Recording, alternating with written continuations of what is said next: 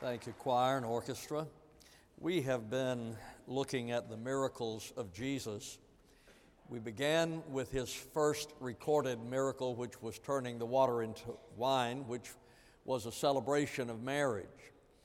Then we looked at some healing miracles where he healed the nobleman's son, the paralytic. We then saw the feeding of the 5,000 miraculously, and today we look at the healing of a man who had a withered hand, and the miracle was done on a Sabbath, which caused a problem. Take your Bibles, turn with me to the Gospel of Mark, chapter 3. We'll begin reading in verse number 1. And he entered again into a synagogue, and a man was there with a withered hand. And they were watching him to see if he would heal him on the Sabbath, in order that they might accuse him. And he said to the man with the withered hand, "Rise and come forward." And he said to them, "Is it lawful on the Sabbath to do good or to harm, to save a life or to kill?" But they kept silent. And after looking around at them with anger, grieved at their hardness of heart, he said to the man, "Stretch out your hand." And he stretched it out, and his hand was restored. And the Pharisees went out and immediately began taking counsel with the Herodians against him as to how they might destroy him. As was the practice of Jesus, the Bible says that he entered into the synagogue. It is generally believed the synagogue of reference is the one in Capernaum. In Mark chapter 1, verse 21, the Bible says, "And they went into Capernaum, and immediately on the Sabbath he entered the synagogue and began to teach." Many of you have been to the synagogue in Capernaum. There was a picture of it, and I believe that it was a picture of Eric as he was teaching there in the synagogue of Capernaum. So it is generally believed that this miracle took place at the synagogue in Capernaum.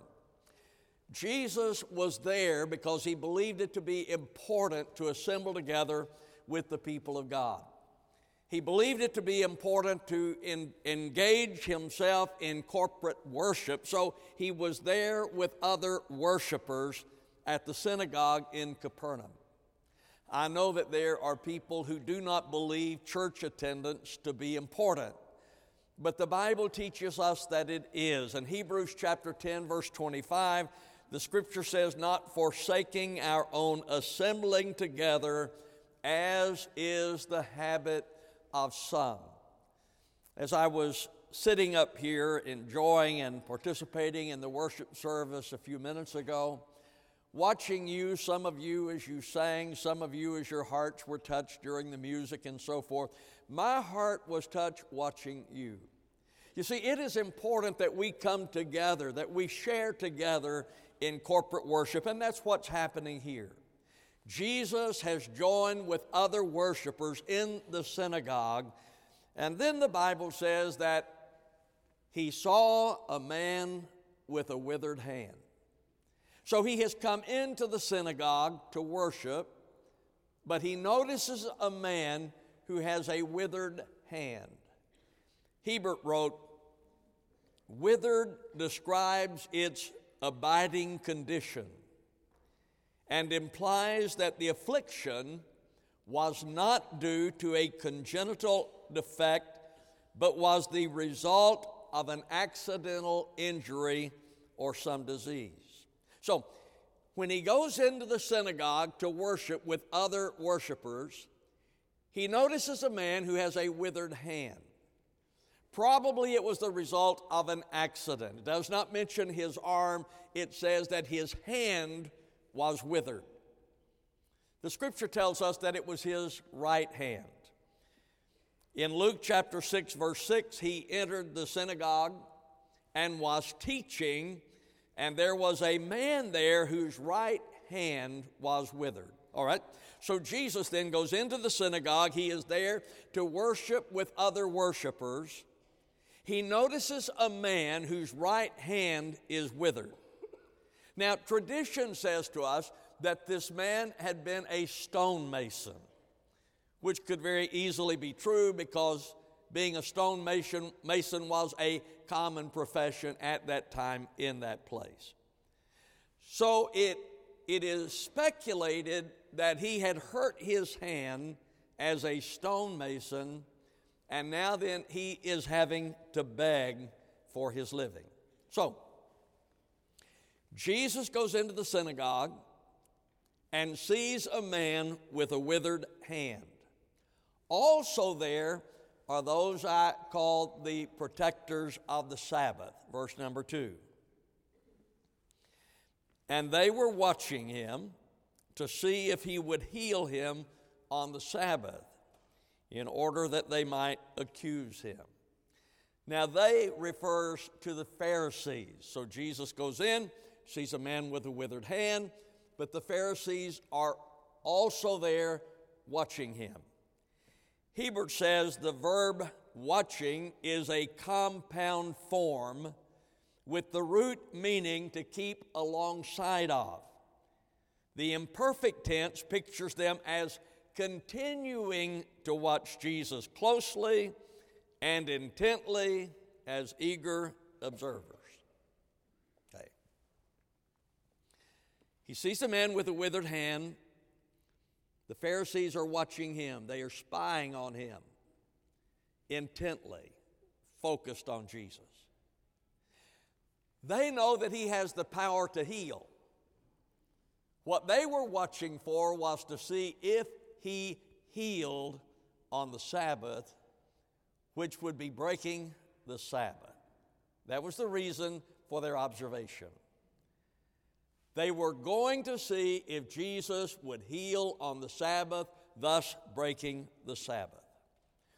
Warren Wiersbe wrote, "The Sabbath day had become a crushing burden, a symbol of the galling religious bondage that had captured the nation."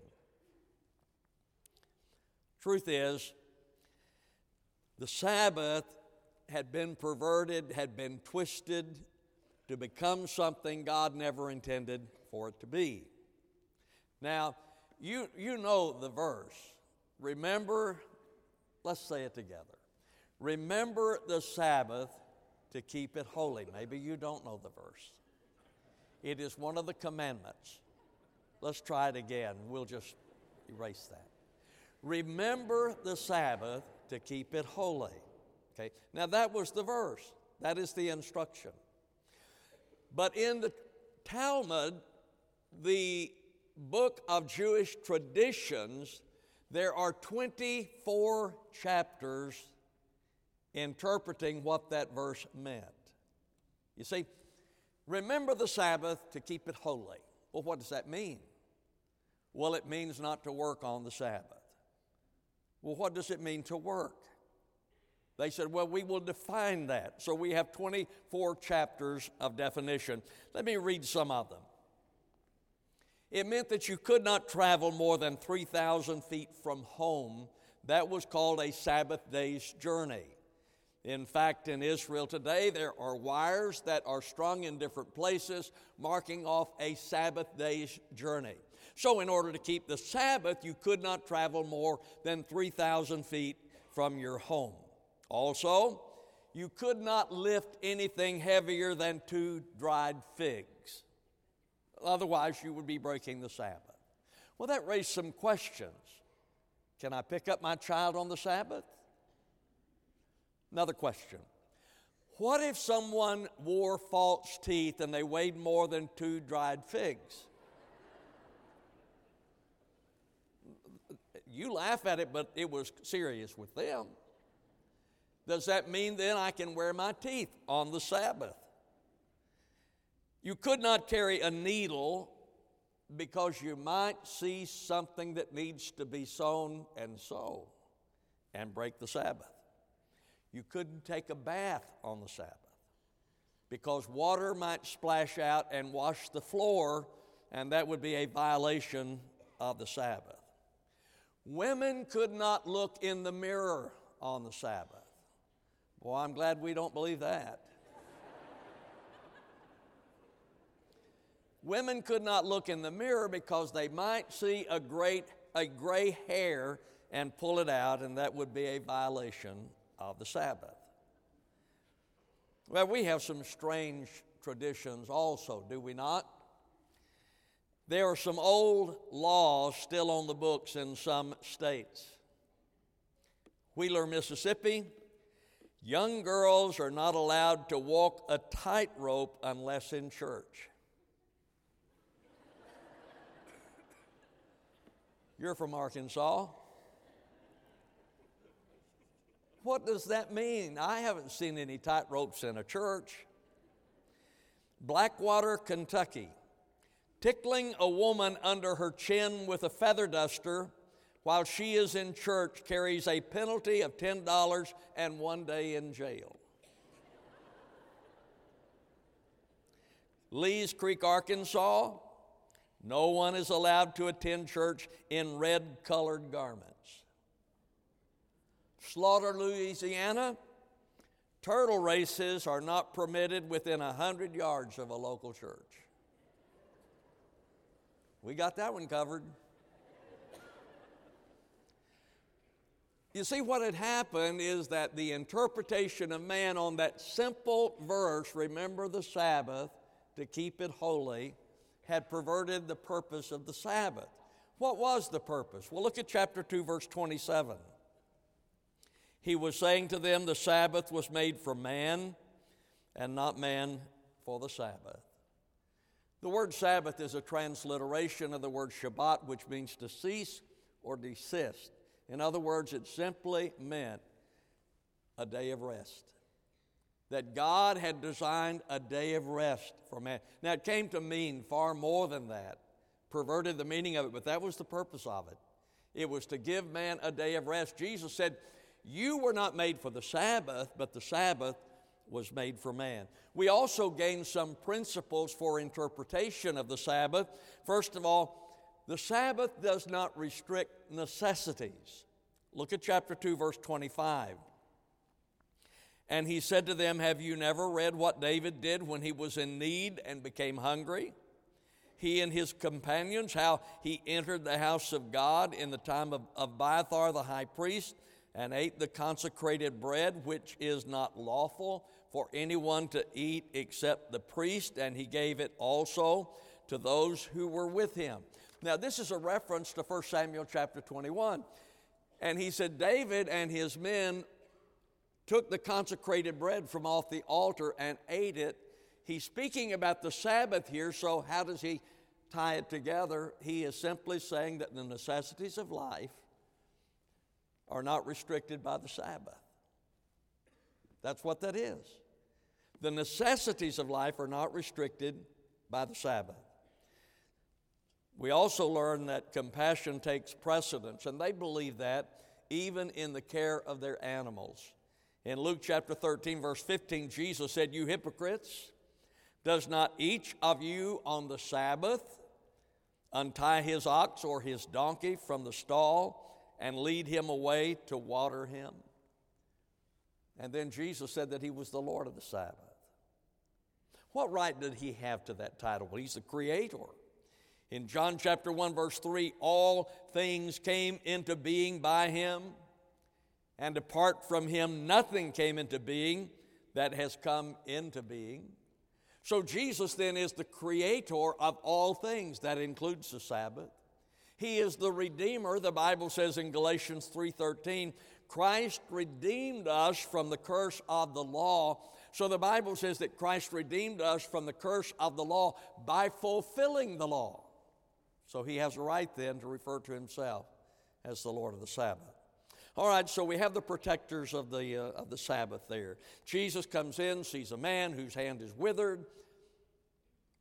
As he is looking at the man with the withered hand, the Pharisees are watching him to see if he would violate the Sabbath according to their traditions. How did he respond? Look at verse 3. And he said to the man with the withered hand, rise and come forward. Matthew Henry said, he bade the man stand forth, that by the sight of him they might be moved with compassion toward him. You see, ladies and gentlemen, when we see someone in need, our hearts are stirred with compassion to minister to the need. That was true with Jesus. In Matthew chapter 9, verse number 36, the Bible says, "And seeing the multitudes, he felt compassion for them, because they were distressed and downcast like sheep without a shepherd." Jesus saw the multitude. He saw them as distressed, downcast, sheep without a shepherd, and the Bible says that he was moved with compassion. When he saw, he was moved. That's the point here. When we see needs, are we not moved by compassion?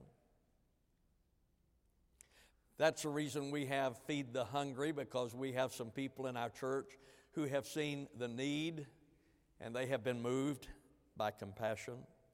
That's the reason that we have many of the ministries in our church, because people, some of you, have seen a need and been moved by compassion. So Jesus said to the man, "Stand up, arise," so the people could see the need and their hearts be touched. I was watching something on television the other day and saw the commercial I'm sure you have seen about the dogs and the cats that have been abused and starved, and the music is playing in the background, and they're asking for money. But boy, I look at those poor little dogs, and it looks at little cats. I don't even like cats. But they have that little cat, and it's looking up at you and so forth. Your heart is stirred. That's the point here. Jesus had him to rise so the people could see the needs. Now, here's his rationale in verse 4. "And he said to them, Is it lawful on the Sabbath to do good or to do harm, to save a life or to kill?" But they kept silent. So Jesus asked them a question. Is it right to do good or harm on the Sabbath? Is it right to kill or to save life on the Sabbath? You see, it was their belief that it was right to save life even on the Sabbath. So Jesus is saying then, is it not right to restore life even on the Sabbath? Hebrews said that which is morally good does not become morally evil just because it is done on the Sabbath. Now, the question Jesus asked was, is it right to do good or to do harm? Is it right to kill or save life? Did you notice their response? They kept silent. They had no answer to the question. Jesus asked the question, on the Sabbath, in order to keep the Sabbath, is it right to do good or harm? Is it right to kill or to save? And so they kept silent. The Bible says that Jesus was angry, verse number 5. And after looking around at them with anger, I had a friend to tell me one time, said, Jesus sinned. I said, really? I didn't know that. What did he do? Said he became angry. Did you know you can be angry and not sin? In fact, the scripture says in Ephesians 4:26, be angry and yet do not sin. There were times when Jesus was angry. When he went into the temple, overturned the tables of the money changers, it is implied that he was angry. That was his response. He was angry at it. Here the Bible says that he is angry at these Pharisees for their legalism. Folks, the truth is we as Christians should be angry at some things.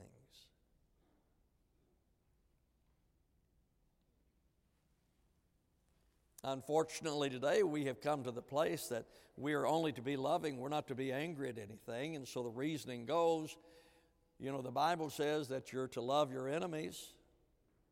Well, the devil is the enemy. I guess I'm supposed to love the devil. There are some things that we ought to be righteously indignant about.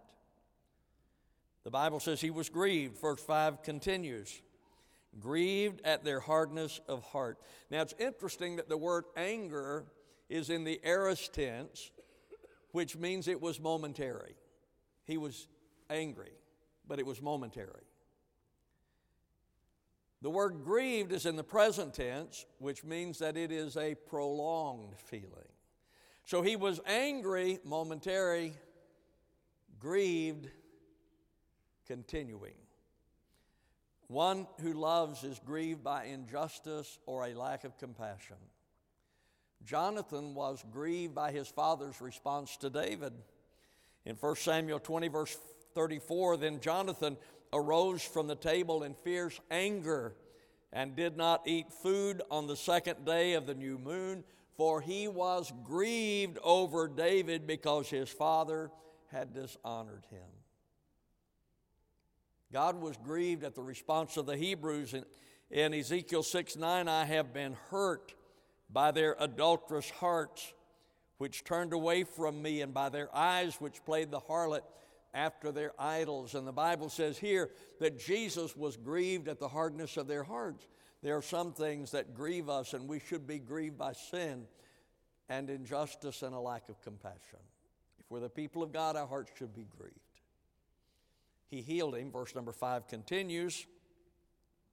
He said to the man, stretch out your hand, and he stretched it out, and his hand was restored. Jesus said to the man with a withered hand, stretch out your hand. Now that required an act of faith. Here's a man who has gone to the synagogue. He's not expecting this. He has gone to the synagogue. Jesus comes in, sees the man with the withered hand, and he says to him, stretch out your hand. Took an act of faith. The Bible says, and he stretched out his hand. He acted immediately, and he acted obediently. And this enabled everyone to see what was about to happen. Here's the man, arise. He stood up. All the people could see him. They saw his withered hand. They knew his need. And Jesus healed him. Now, the thing that is the healing is miraculous, but the thing that is a little amusing to me, I guess, is that Jesus did it in such a way that he did not even violate the traditions of the Sabbath that the Pharisees held. Look at that again. Verse number 5. He said to the man, stretch out your hand, and he stretched it out, and his hand was restored. Hebert wrote, the healing was an act of Jesus' own volition, wrought without a touch or the use of external means. He thus did nothing that violated their trivial Sabbath regulations.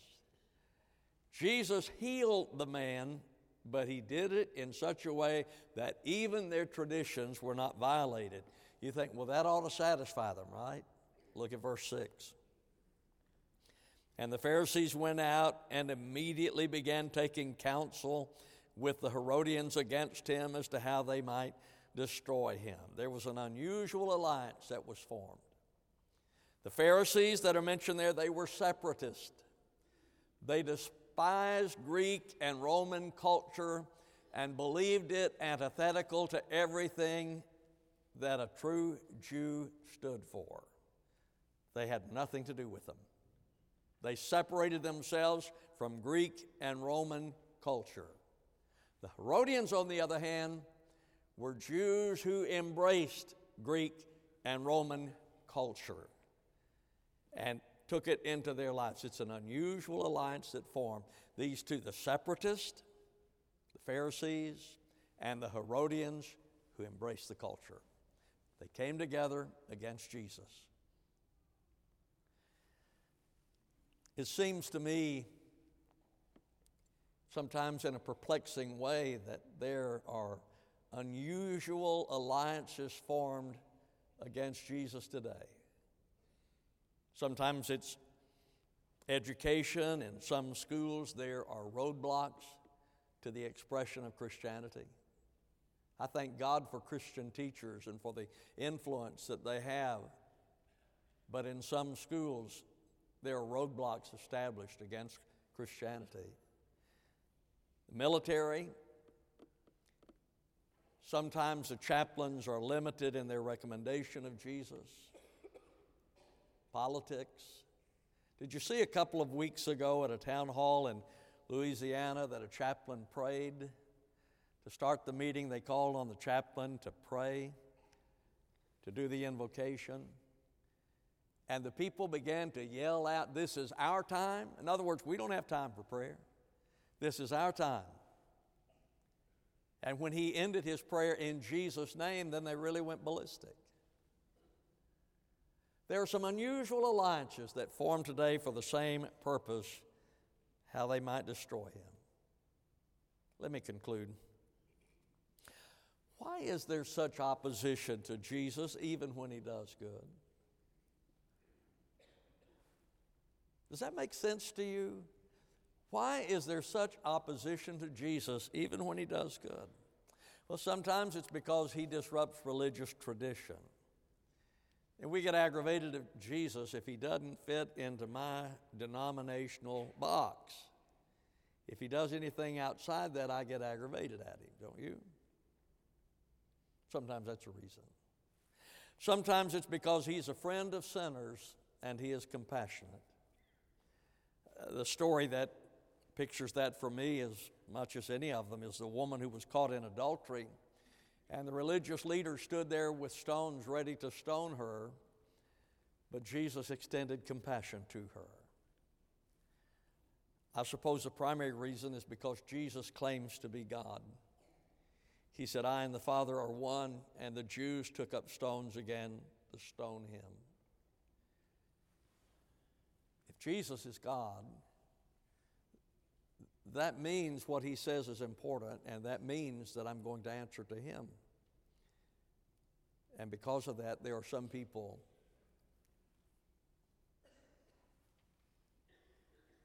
who want nothing to do with Jesus because they are threatened by his godship. Well, it's interesting to me as I look at this miracle that he healed on the Sabbath, which was a day of rest, and that's what it's supposed to be. But Jesus said, come unto me, all who labor and are heavy laden, and I will give you rest. The Sabbath is a day of rest that God has given to you for the purpose of rest. And then Jesus said, if you want to know rest, come to me. My friend, there are some of you who are in such turmoil as far as your spirit is concerned. There's such trauma in your life as far as your spirit is concerned, such a struggle. And the invitation from the Lord is come to me, and I'll give you rest. That's the invitation that we will extend today, that you come to Jesus. Not that you become a Baptist, but that you come to Jesus. Our Father, I come to you lifting up this time of invitation, asking your blessings upon it. Father, for those who have never come to Christ, I pray that they might today to receive forgiveness and rest that comes from you. Lord, I pray for those in whose life you're dealing. May they be obedient to you as the man was. And immediately they will stand and reach out to you in Christ's name. Amen. Just a moment, the choir will sing. We will stand. Staff will be here. If you have never trusted Christ, I encourage you to today. If you're looking for a church home, our doors are open to you. We'd love to have you as a part of our family. Stand with me, please. As we stand, they sing, you come. I'll greet you as you do.